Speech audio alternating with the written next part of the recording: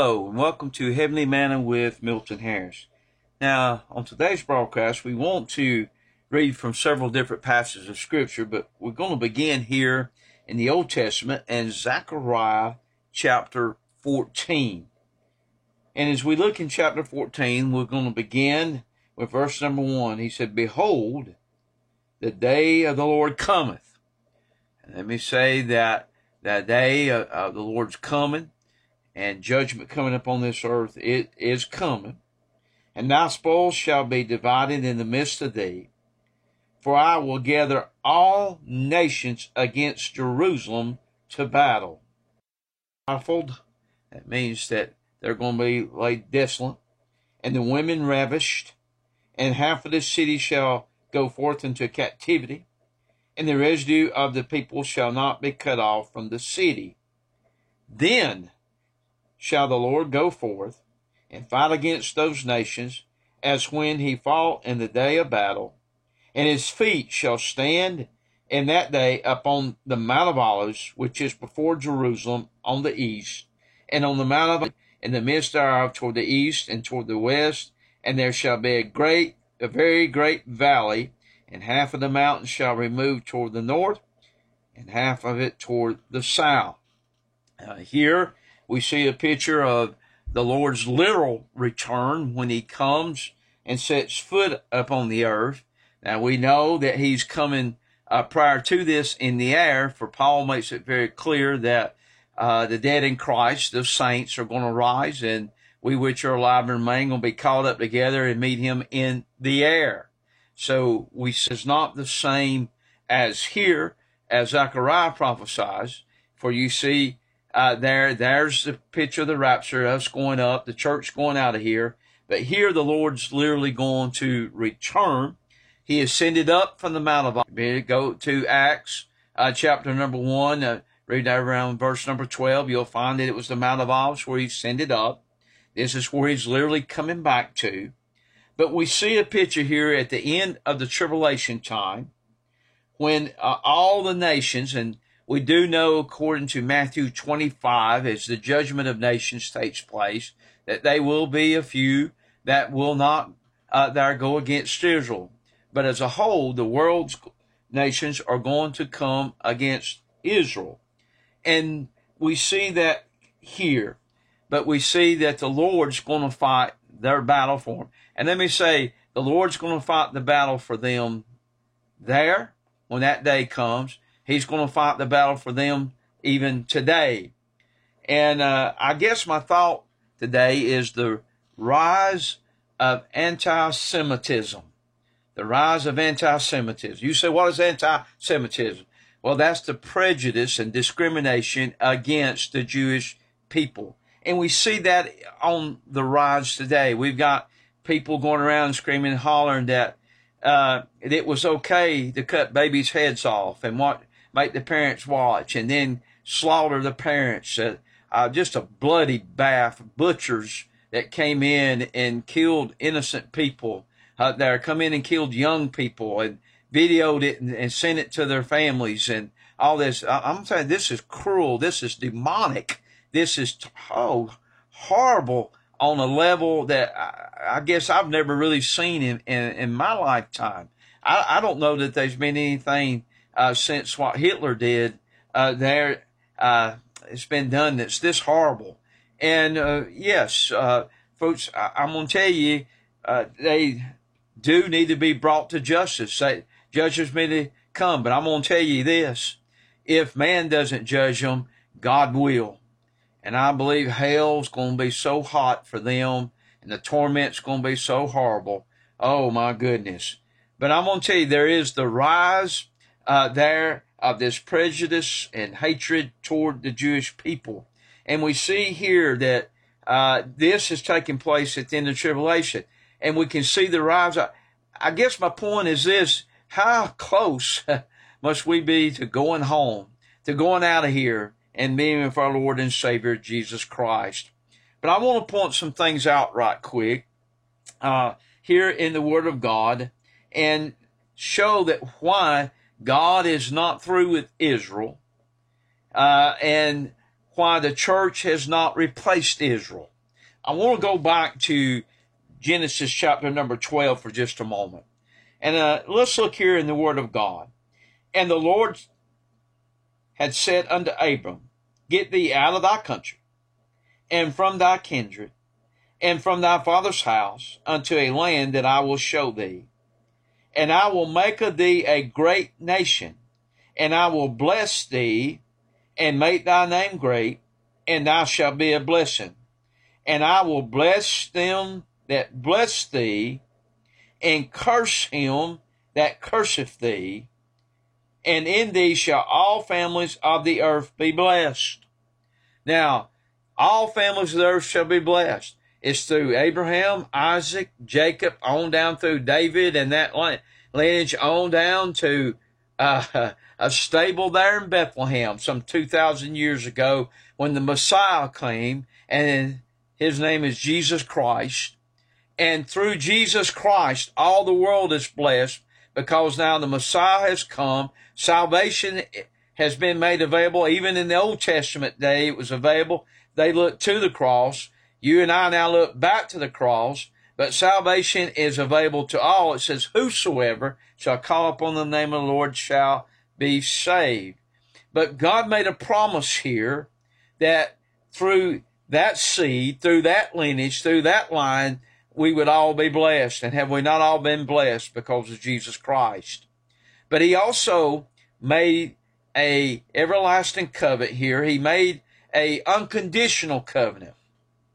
And when I mean unconditional, it means that there's no conditions. God has said, I've said this, I've made it, and it's going to be. There is conditional covenants like the Mosaic covenant. There with Moses in the law. God said, if you will, I will. That's a conditional covenant. But here, this is unconditional. Same with the Davidic covenant, when he promised that they would be from the lineage of David and Solomon, someone that would sit on the throne of David. Now, I'm going to tell you what, Jesus Christ, the Messiah, did not literally sit on the throne when he came in his first advent, but praise God, he will when he comes in his second advent, fulfilling Isaiah 7 and Isaiah 9, fulfilling what the angel Gabriel told Mary there in Luke chapter number 1. You know, the word of God's either true or it's false, but it is true, and he will sit and rule and reign. But here is this covenant God has made, and he said, those that bless thee, God said, I will bless. And I believe for years America's been blessed because we have stood with Israel. I want to tell you what, when we go against Israel, you look and see if the blessings of God don't just fully get withdrawn. But he said, then I will curse them that curse thee.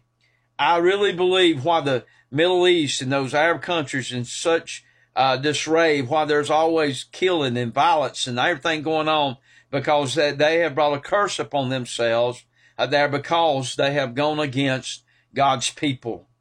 And they keep saying, come go our way, come go this way. And their way is a way we've just seen. Their way is a way of butchering innocent babies. Their way is that of fighting and killing and murder and all, and they do it in the name of their God. But I'm going to tell you what, I'm serving one that says, I want to give you peace. I want to give you inward peace something that their God cannot give. And I'm glad Jesus Christ come to give us that peace.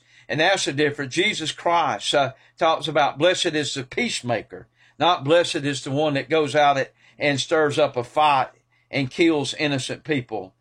Listen, I want to tell you what, I'm serving a Lord that does not approve of what took place and will judge and will punish those that did it. But we see this anti-Semitism is on the rise. And as we read in Zechariah, it makes me think we're getting that much closer to going home. Now, I want to deal with this thought process for just a moment here, that the church has replaced Israel. I'm going to tell you that is not scriptural. That is not truth. The church has not replaced Israel. God made promises to Israel, to the Jews, and God has made promises to the church. And he will honor the promises he's made to Israel and to the Jewish people. He'll honor the promises that he's made to the church and to the Christians. But we cannot take the promises of the Jews for the church. Now, we can take some spiritual applications to some of the things there, like 2 Chronicles 7:14 we use all the time. There is a spiritual application that we can take, being God's people now, how God, if we'll, turn from our wicked ways, and how God will hear and how he will help us. But that's a spiritual application. That's a promise that's been made to Israel, to the Jewish people. But we can, as a church, take a spiritual application to that, but we can't hold to that as the Jews can. And you see, there is a difference to the promises that God has made to Israel and to that he's made of the church. We have not replaced Israel or the Jewish nation. I want to read something to you right quick from Romans chapter number 11. And I'm going to tell you, if you want to know for sure that God's not through with Israel, read Romans 9, 10, and 11. But here in Romans 11:25, he said, "For I would not, brethren, that you should be ignorant of this mystery, lest you should be wise in your own conceit, that blindness in part is happened to Israel until the fullness of the Gentiles be come in, and so all Israel shall be saved." Now, here, Paul makes it clear that right now Israel in part is blinded till the fullness of the Gentiles there come to an end. Well, let's look at this phrase, fullness of Gentiles, this moment. Let's go back, and we know that the Israel nation split there under Rehoboam, and the 10 tribes, northern tribes, were called Israel, and the 2 tribes from Jerusalem, Judea, were called Judea. 722 BC, the northern tribes went into Assyrian captivity. And then in around 612 BC, the Babylonians defeated the Assyrians. And then in 605 BC, the Babylonians began their first invasion into Jerusalem. They came back in, I believe it was 597 and 586. There was the third and final invasion, destroying Jerusalem. In 605 BC, the times of the Gentiles began. And that times of the Gentiles will go all the way to the end of the 7-year tribulation. The fullness of the Gentiles began on the day of Pentecost, when the church came into existence, and then will end, the fullness of the Gentiles will end when the church is raptured out. That's the end of the fullness of the Gentiles. And so he says that the blindness to that part. But then in the Great Tribulation, God begins to deal with Israel. And we see there they begin to accept the Messiah. And God begins to seal, and so on and so forth, there his people. And they turn to him during this time. And so we see, though, that anti-Semitism is going to rise. It's going to continue to go up. And at the end, there was somewhere in the middle, that right after the middle, we read in Ezekiel 38, 39, I believe it is, 37, 38, 39, where there that Russia and Iran will come. They will be defeated.